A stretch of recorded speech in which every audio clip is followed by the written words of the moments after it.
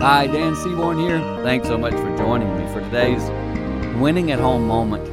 I've had the privilege of watching my grandkids recently in different scenarios at my home, and it is amazing. It is amazing how defiant they can be sometimes, to the point of saying, I don't want this food, taking the plate, flipping it right over. And I recall when my children did the same thing.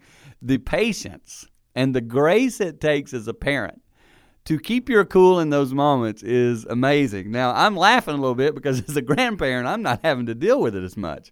But when you're the parent, that's just tiring.